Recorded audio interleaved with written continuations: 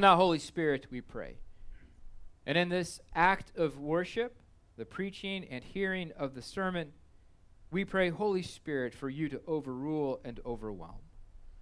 Overrule and overwhelm my mouth and my words, our ears and our hearing, so that what is said and what is heard is in accordance to the word of God, for the good of God's people, and ultimately for the glory of God, Father, Son, and Holy Spirit. It's in the name of Jesus that we pray. Amen. Please be seated. You don't have to work very hard in this modern world to come to an understanding that identity is key. Almost any day that you turn on the television, you watch the news, perhaps you check out social media, or you look at some online news journal, you'll hear somebody talking about something about identity. Identity politics, gender identity, this identity, that identity. Identity is key for who we are as people. That's just a fact. Identity is key.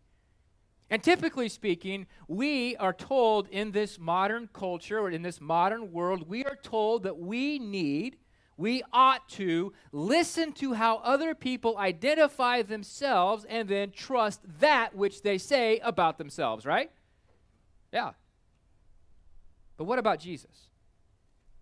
Right, this is the culture that tells us we need to listen to what other people say about themselves and believe that, trust that, give that priority and prominence. And yet it's also a culture that when it comes to Jesus, we often say, well, I don't think he really meant it when he said that. Well, I'm not so sure he really knew what he was talking about when he disclosed himself and his identity. Well, he may mean that to you, but to me, he's this. Everybody claims Jesus. We have a Republican Jesus and a Democrat Jesus.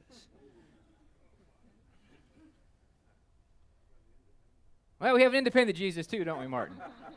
And everybody's wrong. Because I am convinced that the single greatest authority on who Jesus is and on what Jesus says about it is himself.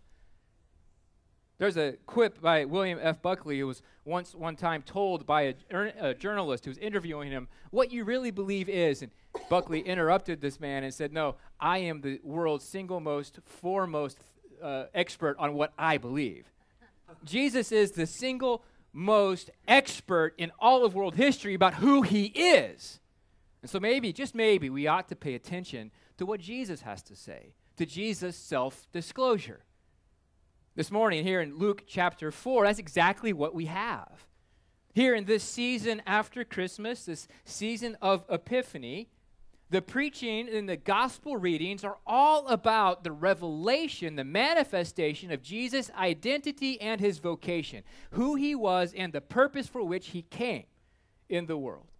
And so we've seen on the day of Epiphany itself, we have Jesus and the Magi coming to worship him. We read about Jesus, we hear about Jesus being baptized in the river Jordan and the Holy Spirit descending upon him and the voice from heaven saying, "This is my son." Also in the season of Epiphany, you will sometimes have an appointed reading about Jesus manifesting his glory in John chapter 2 at the changing of water into wine. And here in Luke chapter 4, we have Jesus not receiving praise, not doing a miracle, but Jesus with his own mouth revealing who he is. We have Jesus saying, "This is my identity." And what is it? Well, before we get there, let's set the context just a little bit, because I think it's important for us. Before we get to our gospel reading for this morning, let's look at where Luke has brought us thus far, simply in Luke chapter 3. I'm going to encourage you this morning to have your Bibles out and open and your thumbs ready, because this is a bit of a Bible drill this morning. You're going to love it. I'm excited. Luke sets the context for us by first telling us that the people were in expectation. Right? John the Baptist had emerged out of the wilderness, preaching repentance because the kingdom of heaven was at hand, and then baptizing people as preparation for the kingdom. The people are in expectation of what? The kingdom to come. Another way to say that is that the people were actively looking for the Messiah, the king of that kingdom, that liberator, that rescuer to come. And then Jesus comes. In Luke chapter 3, he comes down to the river and he's baptized. The people were in great expectation. Jesus comes and is baptized, and Luke is careful to tell us that at the baptism, the Holy Spirit descended upon him, Jesus, in bodily form like a dove. And then the Holy Spirit, Luke tells us, led Jesus into the wilderness for 40 days. Right, so follow these connections. The people in expectation, the Holy Spirit descending upon Jesus, Jesus full of the Holy Spirit, led by the Spirit into the wilderness for 40 days, being tempted by the devil. After the temptations, after Jesus' defeat of the devil through those temptations, Luke tells us Jesus returned in the power of the Spirit to Galilee. How many times does Luke repeat the idea that the Holy Spirit was upon with Jesus in a significant way as we come into this passage today? This is important for us to recognize. It's important for us to recognize because everything that Jesus did and everything that Jesus does is bound up with the presence and the power and the authority of the Holy Spirit upon him in fulfillment of the expectation of the people. And I'll explain that in a minute. So here in Luke chapter 4, Jesus, a hometown boy made good, right? He's gone out into the world. Luke tells us he's become incredibly popular in the area of Galilee. He's preaching and teaching in the synagogues. He comes back to his hometown of Nazareth. He goes into the synagogue where he's then honored as a rabbi. He's given the privilege of reading from the scripture and then expected to teach upon those scriptures that he reads. He does so reading from Isaiah chapter 61, verses 1 and 2. Perhaps the crowd is eager to hear from him. What is this guy going to say? We've known him for so long. He's gone out. Now he's come back. What will he say? He certainly had their attention when he sits down and he says, "Today this scripture has been fulfilled in your hearing." What is Jesus' self-disclosure? What is Jesus' proclamation? Who does Jesus say that he is? Jesus is the Messiah. And that's what he's claiming. Jesus was claiming to be the Messiah, the long-awaited rescuer, the one especially and specially anointed by God to save his people. So let's take a look at Isaiah chapter 61. We'll start in Isaiah chapter 61 to see if we can't get a handle on what it means for Jesus to be this specially anointed one of God. What did Jesus think he meant? Isaiah chapter 61, verse 1, "The Spirit of the Lord is upon me." I want to pause here because simply stating this, Jesus is making, I think, what could be considered to be a revolutionary claim. And let me explain why. It's important for us to recognize in Isaiah chapter 61, verse 1, it's important for us to recognize that Isaiah is describing a very specific individual who was called and anointed by God with the Spirit of God for a very specific mission. And this is unusual and this is unique within all of Scripture up until the point of Luke chapter 4. God's calling for specific purpose is not unusual within the pages of Scripture. He called Moses, he called Joshua, he called all of the judges, he called David, he called Samuel. The calling's not what is unusual. What's unusual here is the anointing. Priests and kings in the Old Testament were anointed by a human agent acting on God's behalf. And so when Aaron was called to be made a priest, Moses was given the responsibility of anointing him as such. When David was called to be king, Samuel was given the responsibility of anointing him as such. The agent in Isaiah chapter 61 is anointed by none other than God himself. And that is significant because this sets the individual, the unique agent, apart from anyone else. He doesn't have this human mediation. He knows the call of God from God himself. He doesn't have this human anointing. He is anointed by God himself with the Holy Spirit. And this is something that this individual of Isaiah chapter 61 shares with no one else. And so Jesus sits down in the synagogue and he says, "Today, this has been fulfilled."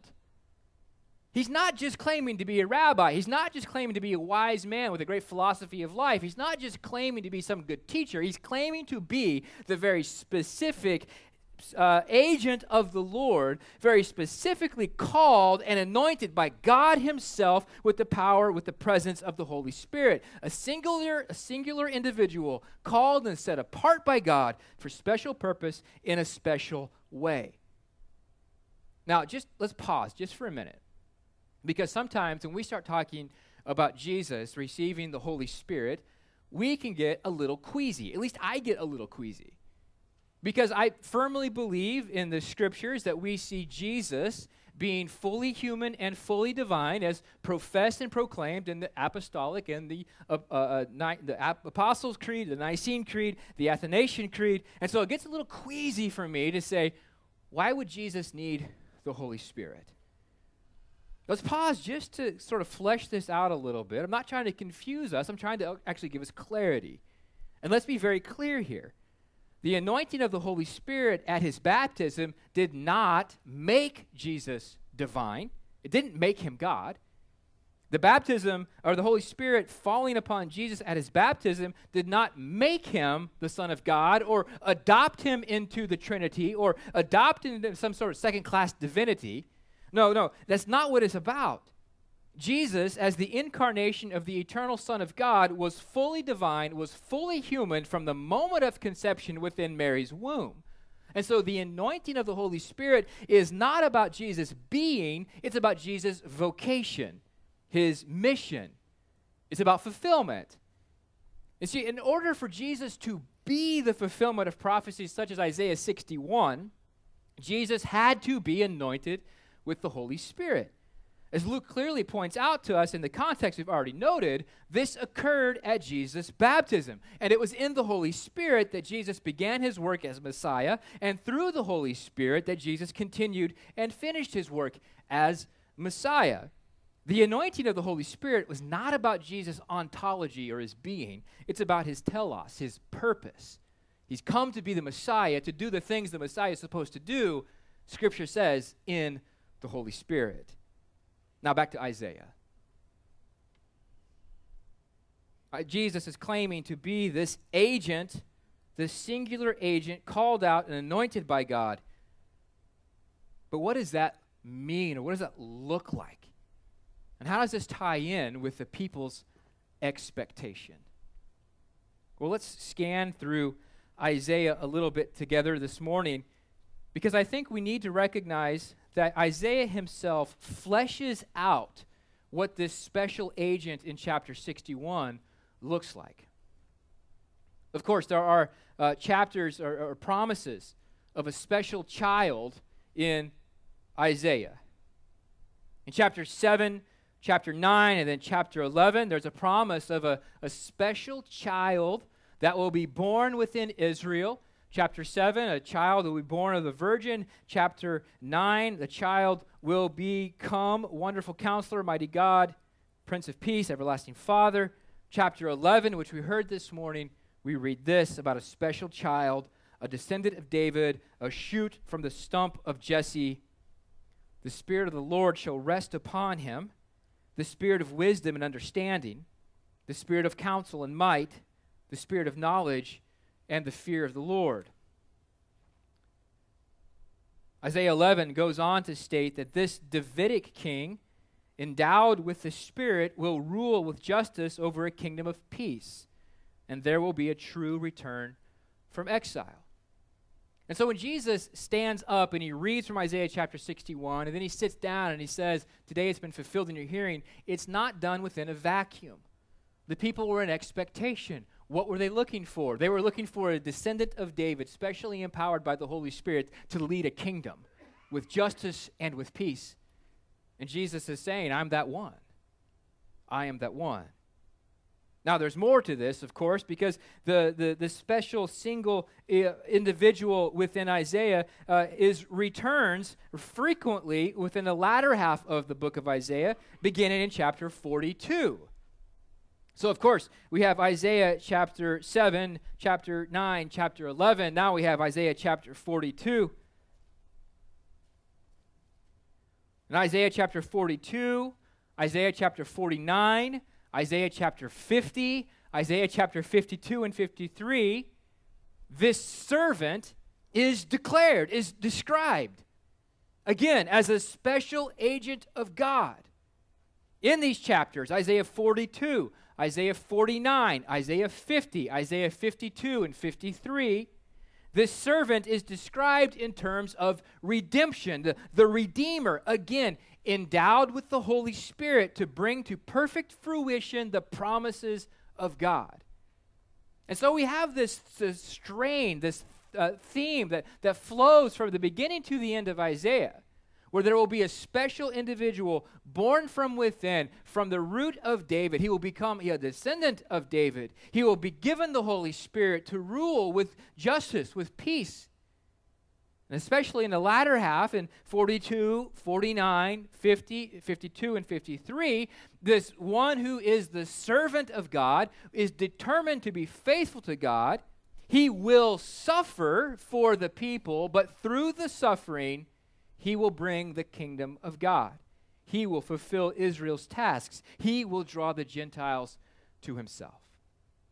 This is a lot of groundwork from the pages of Isaiah, because I submit to you, when Jesus sat down and said, "Today this is fulfilled in your hearing," he's not just in a vacuum giving one singular idea. Rather, he's appealing to the entirety of this expectation for a Messiah, for the one to come who will effect redemption. And he is declaring before the audience, "I am that one." And he's doing it with no equivocation, with no ambiguity. He's doing it with no black or white. No gray. It is black and it is white. He is declaring that he is the Messiah, the one for whom they were longing, the one they were expecting. He is the Savior they wanted, but more to the point, he is the Savior they needed.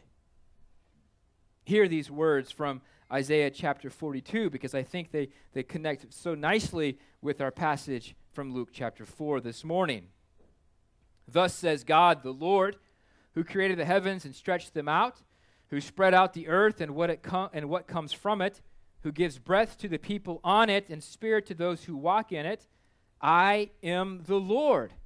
I have called you in righteousness. I will take you by the hand and keep you. I will give you as a covenant for the people, a light for the nations, to open the eyes that are blind, to bring out the prisoners from the dungeon, from the prison those who sit in darkness. I am the Lord. That is my name. My glory I give to no other, nor my praise to carved idols. Behold, the former things have come to pass, and new things I now declare. Before they spring forth, I tell you of them."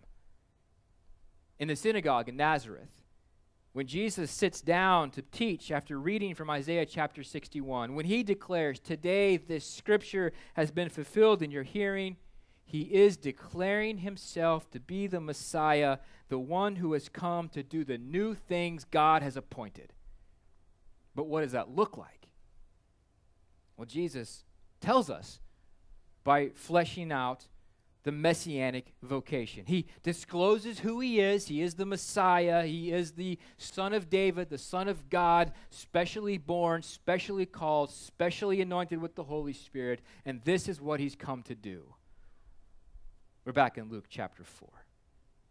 "The Spirit of the Lord is upon me, because he has anointed me to proclaim good news to the poor. He has sent me to proclaim liberty to the captives and recovering of sight to the blind, to set at liberty those who are oppressed, to proclaim the year of the Lord's favor." That is what his messianic vocation looks like. Because of who he is, the Messiah, this is what he will do, the work of the Messiah. Proclaim good news, proclaim and effect liberty, and bring healing. If you look at verses 18 and 19, Jesus declares the Spirit is upon him to proclaim good news to the poor, to proclaim the year of the Lord's favor. Jesus is bound up, his ministry is bound up in preaching, proclaiming good news. What is the good news? Simply this, that he has come. Now, unfolded, it means a little bit more, but simply this, the good news is that the kingdom is approached because the king has approached. The good news is that one that they long expected, that they longed for, the one who would come and been promised, was now present to them. Now, of course, we understand that ultimately, as the gospel is unfolded, as Luke's gospel, Matthew and Mark and Luke and John, as they unfold the narrative of Jesus' life, what we recognize is that the good news is bound up in his person, in his crucifixion, his death, his resurrection, his ascension. The good news is bound up in the forgiveness of sins, the restoration of a broken created order. But here, the good news is that the agent is now present. And this is good news for the poor. The poor, both, I think, physically and spiritually. Good news for the poor in a physical sense because Jesus creates a kingdom in which there is equality and care given for those who have less than they need. But also, it's good news for those who are spiritually poor, poor in spirit, as Jesus says in Matthew chapter 6. For those who are broken at the end of themselves, for those who recognize that they need help from the outside, here's really good news because the help has come. The help is here. The second task of the Messiah revolves around liberty, revolves around setting people free. It's an object of proclamation, but it's also an object of effective work. The Spirit of the Lord is upon him to proclaim liberty to the captives and to set at liberty those who are oppressed. Within God's plan and purpose is the freeing of people, the undoing of oppression, and the undoing of captivity, and the restoration of justice. In the pages of Isaiah, liberty for the captives referred to a release from exile, but in the pages of Luke and Acts, it refers most often to the forgiveness of sins. And so the Messiah has come to send people to their true home, to release people to return to their true home. We're held hostage by our sin. We're slaves to our fallen and sinful natures, and Jesus has come to release us from those captivities. And in the Gospels, we see Jesus going about his liberating work, his freeing work. Here's some illustrations from Scripture. In Mark chapter 5, Jesus comes to a man afflicted by demons, and he sets the man afflicted with the legion of demons free, unchained. In the gospel accounts, Jesus releases men and women who suffer from the oppression of sickness, demons, and even death. Jesus effects liberty. He changes the circumstances of the people that he meets. He raises a little girl from the dead, and he stops a poor woman's bleeding. Jesus changes lives as he tells the woman caught in adultery to go and sin no more, as he confronts the woman at the well in John chapter 4 with her own sin, and she is changed. Jesus gives freedom. He sends people towards their true home. He tells the leper, "You're free." Jesus shows a deep concern for freeing the captives, for bringing justice into their world, and to restoring them in their whole being. Finally, the messianic vocation revolves around healing or compassion. Jesus here says, "The Spirit of the Lord is upon me to proclaim recovering of sight to the blind." Jesus literally brings sight to the blind. In John chapter 9, he takes a man who was born blind, whose parents confess he was born blind, and he gives him eyes to see. In another passage of Scripture, Jesus heals another man who was blind. Jesus takes those who are born blind and he pulls the scales from their eyes that they may see physically. Spiritually, we're told that Jesus is the light of the world. We're told that Jesus is the one who causes us to see in our darkness. And so not only does he heal the blind men, but rather he pulls the scales from people's inner blindness as they begin to see who he is. The Messiah, the long-expected one, the one they looked for, the Son of God, the Son of David, anointed specially with the Holy Spirit to bring about the kingdom of God on earth. And so when Jesus sits down to teach, after reading from Isaiah chapter 61, and as Jesus declares, "Today this scripture has been fulfilled in your hearing," folks, there is no ambiguity. There's no gray area. Jesus is claiming to be the Messiah, the descendant of David, the Son of God, the servant of Isaiah, anointed with the Holy Spirit to be the agent of redemption, the one through whom God will bring about new things. In no uncertain terms, Jesus discloses himself to be the Messiah. He clearly proclaims himself this way. From the pages of the Old Testament and the audience of this first century synagogue. But what difference does it make to us in 2019? Well, next week, I'll talk a little bit more about this. Our lectionary appointed only this part of the passage for today. Next week, we fill out the rest of the passage. We see how the crowd then responded to him. But for today, I think there is a meaning for us. I think there is application for us. I think there's something that we really have to deal with here. And I want to focus on one single point of application by coming back to what I said in the introduction. We tend to treat people and their self-disclosure seriously. We tend to listen quite well to who people say they are, and we treat that self-disclosure with seriousness and with respect. And yet, when it comes to the person of Jesus, we often fail to do that.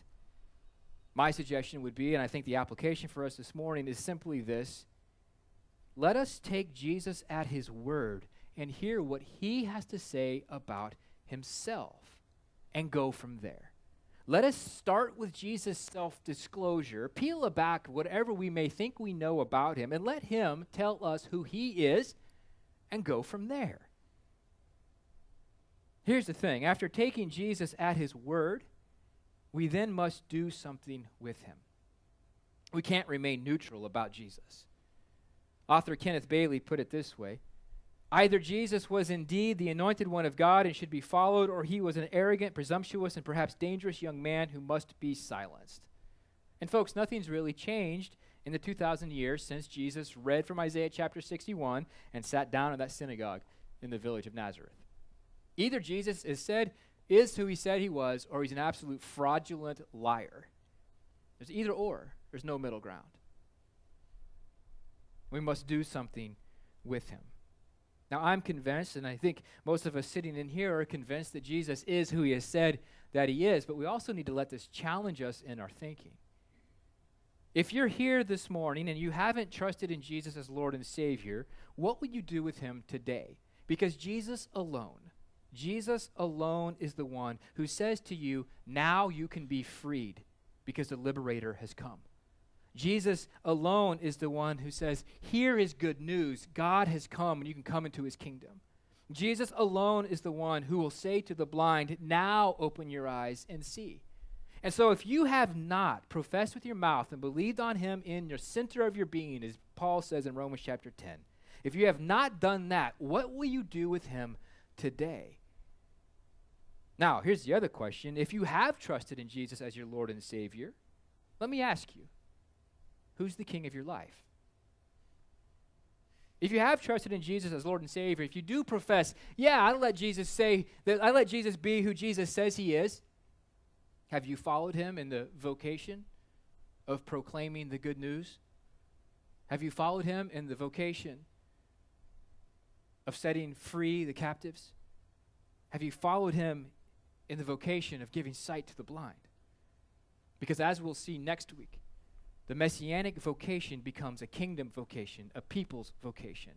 And a people who claim to have a king must begin to look like that king. So I ask you, if you have trusted in Jesus as Lord and Savior, if you do claim that we will let him be who he says he is, let me ask you, who is the king of your life? There's only one who brings good news. There's only one who brings freedom for a true home. There's only one who brings eyes to see. And that one is Jesus. In no uncertain terms, in his self-disclosure, Jesus claims to be and is the Messiah, the long-awaited rescuer, the one specially anointed by God to save his people. And I've said this to you in the name of the Father and the Son and the Holy Spirit. Amen. Holy and gracious God, we praise you. We give you thanks for Jesus, for life in his name, for life together as Emmanuel Church. Father, do your work in us, that not only may we say we follow after Jesus, but Lord, may we with obedience follow after him truly.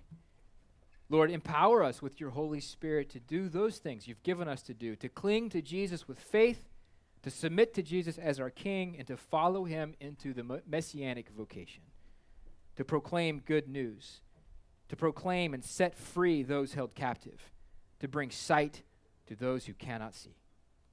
And do this, we pray, for your glory, your honor, your praise, for the exaltation of Jesus, in whose name we pray. Amen. Amen. We continue our worship this morning as we stand together and sing.